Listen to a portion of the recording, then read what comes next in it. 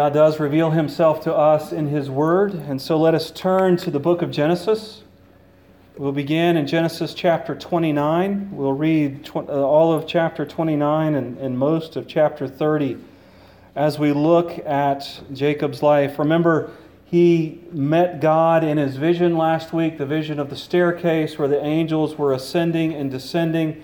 He saw the glory of God seated above the staircase, and that God who is above all things said, "I will be with you." And it is there that we pick up today's story. Jacob wakes up. He is motivated for his journey. And we find from Genesis 29, beginning in verse 1. Then Jacob continued on his journey and came to the land of the eastern peoples. There he saw a well in the field with 3 flocks of sheep lying near it, because the flocks were watered from that well. The stone over the mouth of the well was large. When all the flocks were gathered there, the shepherds would roll the stone away from the well's mouth and water the sheep. Then they would return the stone to its place over the mouth of the well. Jacob asked the shepherds, "My brothers, where are you from?" "We are from Haran," they replied. He said to them, "Do you know Laban, Nahor's grandson?" "Yes, we know him," they answered. Then Jacob asked them, "Is he well?" "Yes, he is," they said, "and here comes his daughter Rachel with the sheep." "Look," he said, "the sun is still high. It is not time for the flocks to be gathered. Water the sheep and take them back to pasture." "We can't," they replied, "until all the flocks are gathered and the stone has been rolled away from the mouth of the well. Then we will water the sheep." While he was still talking with them, Rachel came with her father's sheep, for she was a shepherdess. When Jacob saw the daughter of Laban, his mother's brother, and Laban's sheep, he went over and rolled the stone away from the mouth of the well and watered his uncle's sheep. Then Jacob kissed Rachel and began to weep aloud. He had told Rachel that he was a relative of her father and a son of Rebekah. So she ran and told her father. As soon as Laban heard the news about Jacob, her sister's son, he hurried to meet him. He embraced him and kissed him and brought him to his home, and there Jacob told him all these things. Then Laban said to him, "You are my own flesh and blood." After Jacob had stayed with him for a whole month, Laban said to him, "Just because you are a relative of mine, should you work for me for nothing? Tell me what your wages should be." Now Laban had 2 daughters. The name of the older was Leah, and the name of the younger was Rachel. Leah had weak eyes, but Rachel was lovely in form and beautiful. Jacob was in love with Rachel and said, "I'll work for you 7 years in return for your younger daughter, Rachel." Laban said, "It's better that I give her to you than to some other man. Stay here with me." So Jacob served 7 years to get Rachel, but they seemed like only a few days to him because of his love for her. Then Jacob said to Laban, "Give me my wife. My time is complete, and I want to lie with her." So Laban brought together all the peoples of the place and gave a feast. But when evening came, he took his daughter Leah and gave her to Jacob, and Jacob lay with her. Laban gave his servant girl Zilpah to his daughter as her maidservant. When morning came, there was Leah. So Jacob said to Laban, "What is this you have done to me? I served you for Rachel, didn't I? Why have you deceived me?" Laban replied, "It is not our custom here to give the younger daughter in marriage before the older one. Finish this daughter's bridal week, and then we will give you the younger one also, in return for another 7 years of work." And Jacob did so. He finished the week with Leah, and then Laban gave him his daughter Rachel to be his wife. Laban gave his servant girl Bilhah to his daughter Rachel as her maidservant. Jacob lay with Rachel also, and he loved Rachel more than Leah. And he worked for Laban another 7 years. When the Lord saw that Leah was not loved, he opened her womb, but Rachel was barren. Leah became pregnant and gave birth to a son. She named him Reuben, for she said, "It is because the Lord has seen my misery. Surely my husband will love me now." She conceived again, and when she gave birth to a son, she said, "Because the Lord heard that I am not loved, he gave me this one also." And she named him Simeon. Again she conceived, and when she gave birth to a son, she said, "Now at last my husband will become attached to me, because I have borne him 3 sons. So he was named Levi. She conceived again, and when she gave birth to a son, she said, "This time I will praise the Lord." So she named him Judah. Then she stopped having children. When Rachel saw that she was not bearing Jacob any children, she became jealous of her sister. So she said to Jacob, "Give me children or I'll die." Jacob became angry with her and said, "Am I in the place of God who has kept you from having children?" Then she said, "Here is Bilhah, my maidservant. Sleep with her so that she can bear children for me, and that through her I too can build a family." So she gave him her servant Bilhah as a wife. Jacob slept with her, and she became pregnant and bore him a son. Then Rachel said, "God has vindicated me. He has listened to my plea and given me a son." Because of this, she named him Dan. Rachel's servant Bilhah conceived again and bore Jacob a second son. Then Rachel said, "I have had a great struggle with my sister, and I have won." So she named him Naphtali. When Leah saw that she had stopped having children, she took her maidservant Zilpah and gave her to Jacob as a wife. Leah's servant Zilpah bore Jacob a son. Then Leah said, "What good fortune!" So she named him Gad. Leah's servant Zilpah bore Jacob a second son. Then Leah said, "How happy I am! The women will call me happy." So she named him Asher. During wheat harvest, Reuben went out to the fields and found some mandrake plants, which he brought to his mother Leah. Rachel said to Leah, "Please give me some of your son's mandrakes." But she said to her, "Wasn't it enough that you took away my husband? Will you take my son's mandrakes too?" "Very well," Rachel said. "He can sleep with you tonight in return for your son's mandrakes." So when Jacob came in from the fields that evening, Leah went out to meet him. "You must sleep with me," she said. "I have hired you with my son's mandrakes." So he slept with her that night. God listened to Leah, and she became pregnant and bore Jacob a fifth son. Then Leah said, "God has rewarded me for giving my maidservant to my husband." So she named him Issachar. Leah conceived again and bore Jacob a sixth son. Then Leah said, "God has presented me with a precious gift. This time my husband will treat me with honor, because I have borne him 6 sons." So she named him Zebulun. Sometime later she gave birth to a daughter and named her Dinah. Then God remembered Rachel. He listened to her and opened her womb. She became pregnant and gave birth to a son and said, "God has taken away my disgrace." She named him Joseph and said, "May the Lord add to me another son." Let us pray. Our gracious God and Holy Father, we have prayed today that you would give us your daily bread, our daily bread. And we remember the words of your Son, our Lord and Savior Jesus Christ, when he was tempted to turn the stones to bread after he had fasted for 40 days. That man shall not live by bread alone, but by every word that proceeds from the mouth of God. Today we have read and will learn from those words that have proceeded from you. So fill us with knowledge of you. Fill us with knowledge of where we need to mortify sin in our lives and pursue holiness, because you are holy, because you have done the work to save us. Fill us today, we pray. In Jesus' name, amen. In 2006, Timothy Lane wrote a book called Relationships, a mess worth making. If you paid attention, if you followed along as we were reading, these relationships are a mess. I always found the title interesting, but the more I think about it, the more I realize that relationships are messy. Whether they're friendships or marriages, whether they're parent-child relationships, all relationships leave in their wake, oftentimes, wreckage and destruction. Why do you think that is? Well, the answer can be found in another book, a marriage book called When Sinners Say I Do. And the mess stems from the fact that sin messes up all relationships. Each and every one of us here, you, me, all of us are sinners. All of us are involved in relationships. And oftentimes our sinfulness leads to destruction and wreckage in those relationships.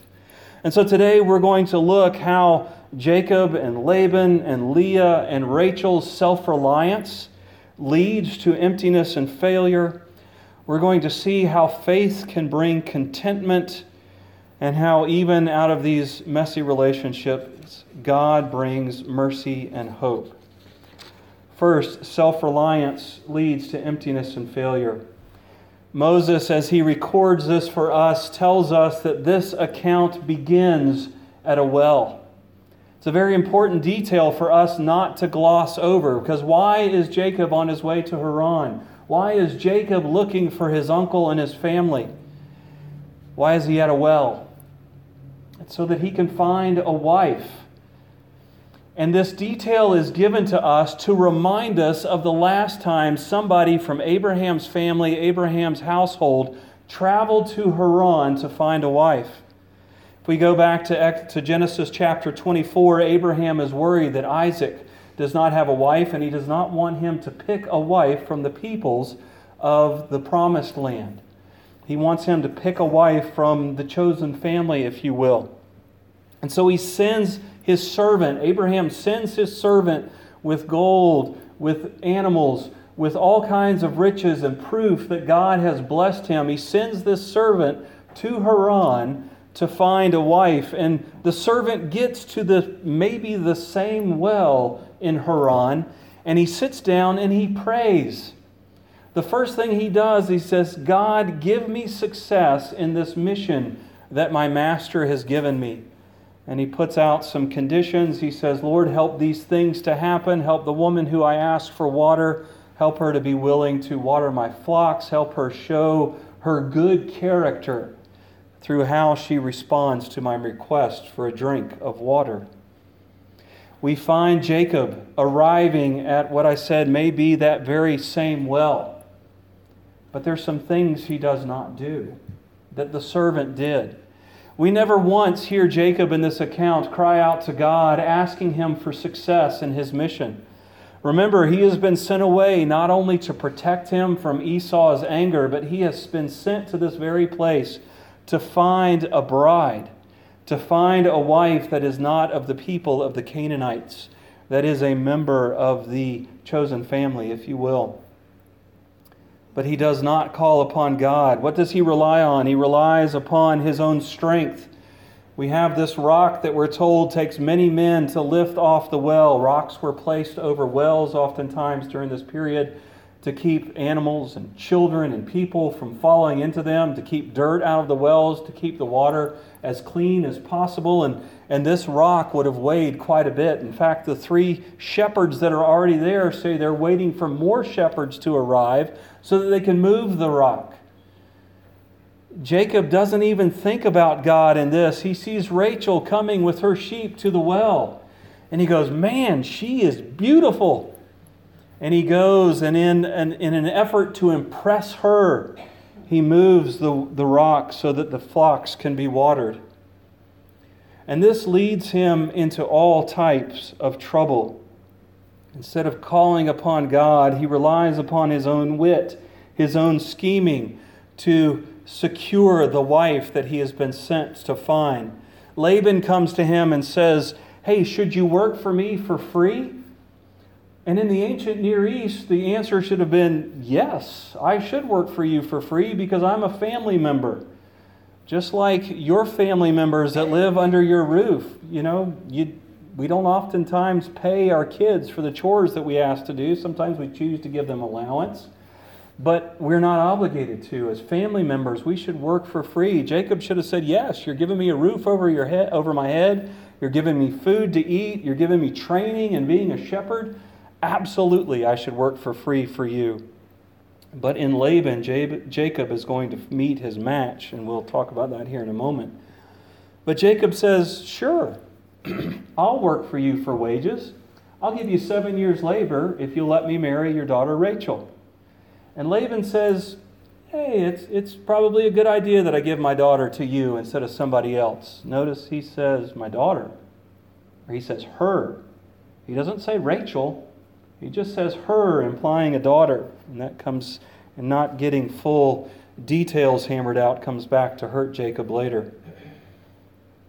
So Jacob relies upon himself and he's swindled by Laban. Jacob, the grasper, the one who has treated Esau by tricking him into selling his birthright and then tricking Isaac into getting the blessing. Jacob is tricked by a master swindler, a master con man. And in all of this, Jacob is relying upon himself to find the wife. Then Leah and Rachel, for a good number of the children that are born, begin to rely upon themselves. There's bickering between the two of them. Rachel is barren. We're told that God controls that, and Rachel seeks to take matters into her own hands, very much like Sarah and Abraham did back in chapter 16 of the book of Genesis. And Rachel gives her servant to Jacob.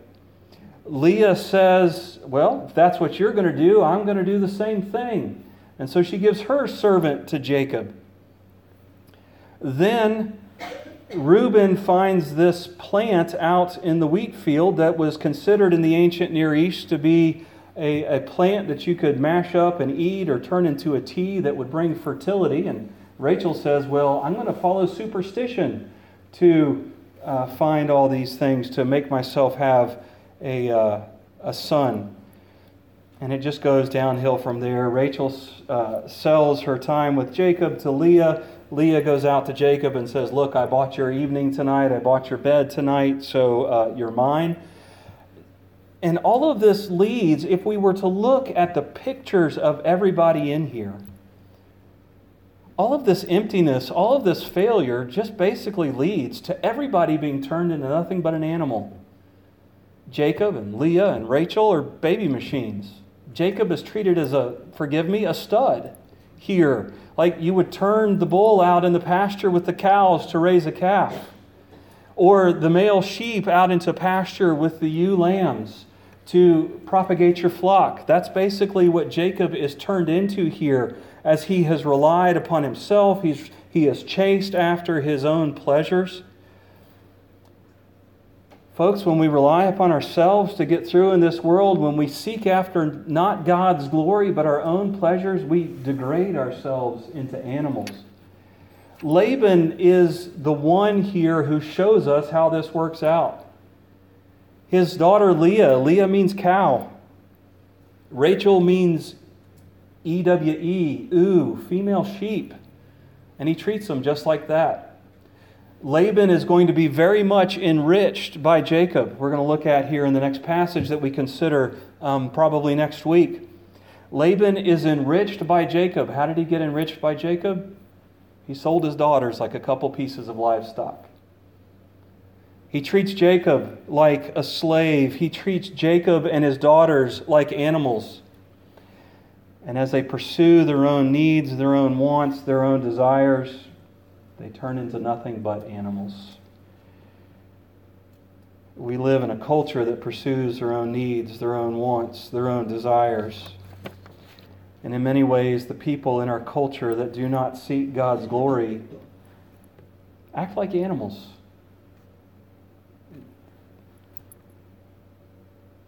So if self-reliance leads to emptiness and leads to failure, faith does bring contentment. Now, in the midst of all of this, just pursuit of desires, pursuit of self-reliance, there are two glimpses of glory in this. The first comes with the birth of Judah. The second comes with the birth of Joseph. Leah has had these first three sons. She's had Reuben, she's had Simeon, she's had Levi. And with the first two of them, she says, it's because of the Lord's work. The Lord has seen my misery. The Lord has heard my cries. Remember, those are things that we've seen the Lord do through the life of Hagar. He saw her suffering in the desert. He heard her cries in the desert. Leah affirms that God has seen her and heard her, but she adds the stipulation to that.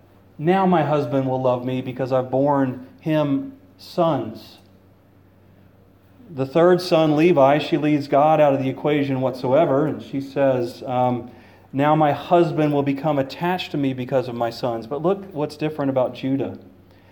She conceived again, and when she gave birth to a son, she said, this time I will praise the Lord. Period.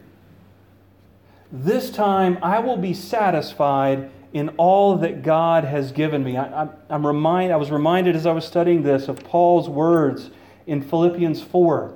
I can do all things through Christ who strengthens me.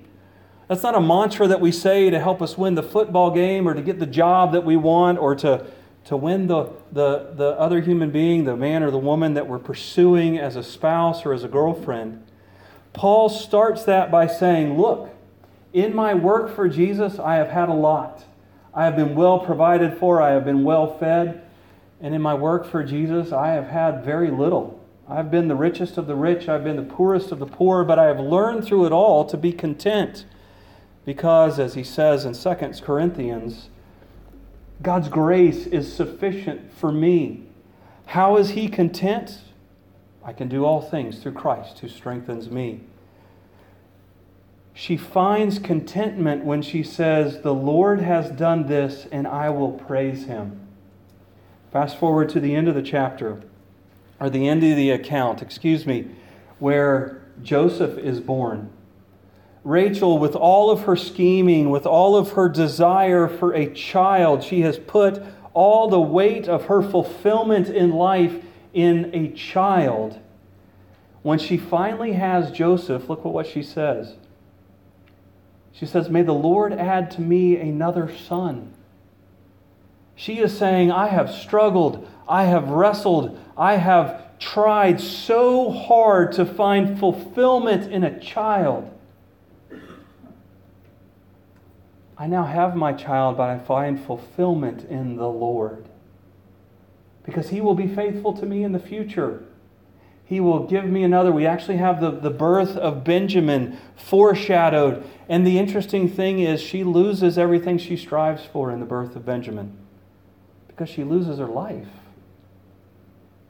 But we know, we can see here, she says, the Lord has answered my prayers. The Lord has heard my cries. The Lord is the one who is faithful. And so interestingly enough, both wives find contentment and rest in the Lord. Jacob will find contentment and rest in the Lord. It will just take him another few years and wrestling with the angel of the Lord, as he re-enters the promised land. The reason a lot of times that relationships can be so messy is because we idolize them. Whether it's a marriage, when we're looking for a spouse and we say, you know what, I want to get married because there's an emptiness in my life and this person can fill that emptiness. Or whether it's after we've been married and we want children. That person did not fulfill that emptiness, so maybe it's a child that I need to have that emptiness fulfilled. And so we have a child. And anytime we seek to fill the emptiness in our lives with another person, it'll fail. And it'll lead to more emptiness. Friendships are not bad. Marriages are not bad. Relationships are good things. Remember, they are a mess worth making, Timothy Lane says. It is good to have a spouse. It is good to have friends. It is good to be placed in the family of a church. But none of you can fill the emptiness, the hole, the longing, the desire that I have in my life. Only God can do that. When we seek our ultimate meaning and purpose and fulfillment in God, we can be content in the human relationships and interactions that He has given us. Even when they fall short of our expectations. Do you love God more than your spouse? Do you love God more than your best friend? Do you love God more than any other human interaction that you could ever have? Because if you don't, you'll just be left with emptiness. You'll be left unsatisfied. So we see that the pursuit of our own self-reliance, our own desires, leads to emptiness and failure. We see that the love of God and faith in Him brings contentment. But we also see that mercy and hope, that God brings mercy and hope through human failure. Joseph. We're going to come across Joseph again as we go through the account of the book of Genesis. In fact, Joseph will be the person, the family member that God uses to rescue the family of Jacob from famine. When Jacob gets back to the Promised Land, his family, his household is going to number roughly 70. And then a famine is going to hit. But one of those members, Joseph, is going to be taken to Egypt. And God is going to place him in Egypt for God to orchestrate through Joseph the preservation of Jacob and his family. Jacob will leave the Promised Land once again under God's blessing. And he will be well provided for, well respected, and he will bless the nation of Egypt.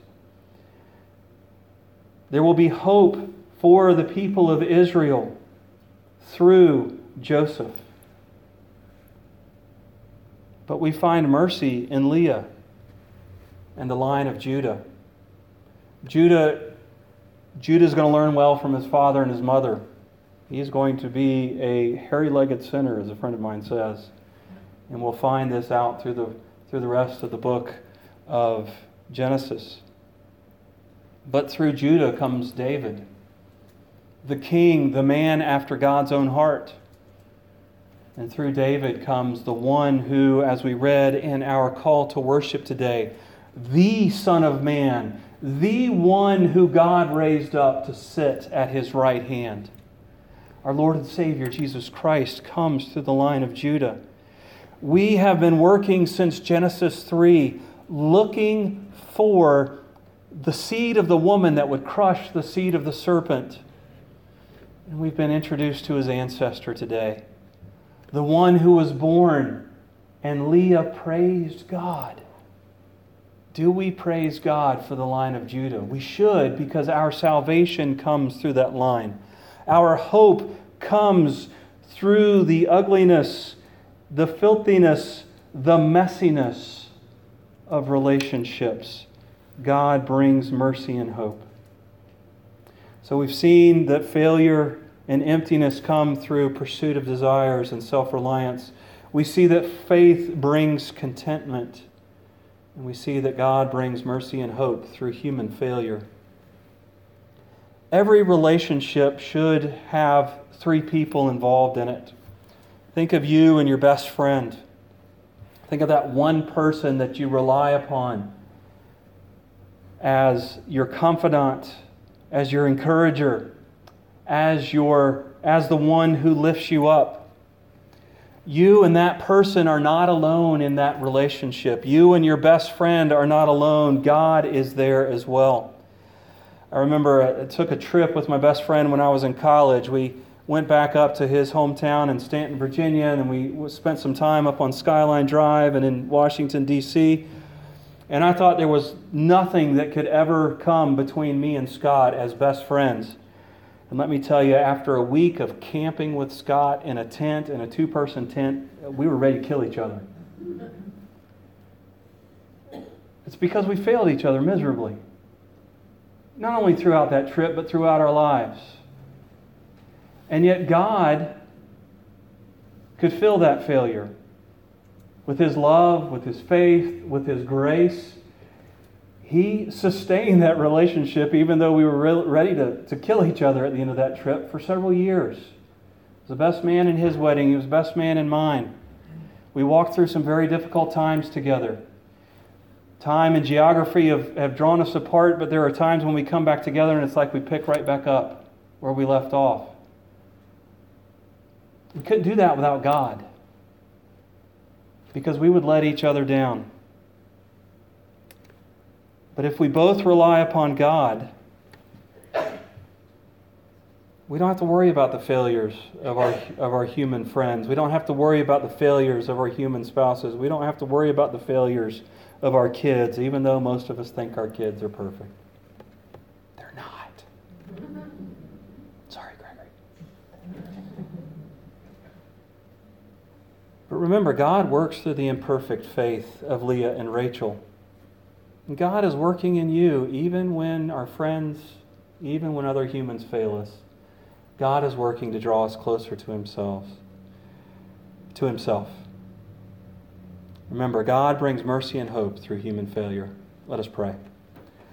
Our great God and Father above, we do thank You for this reminder that when we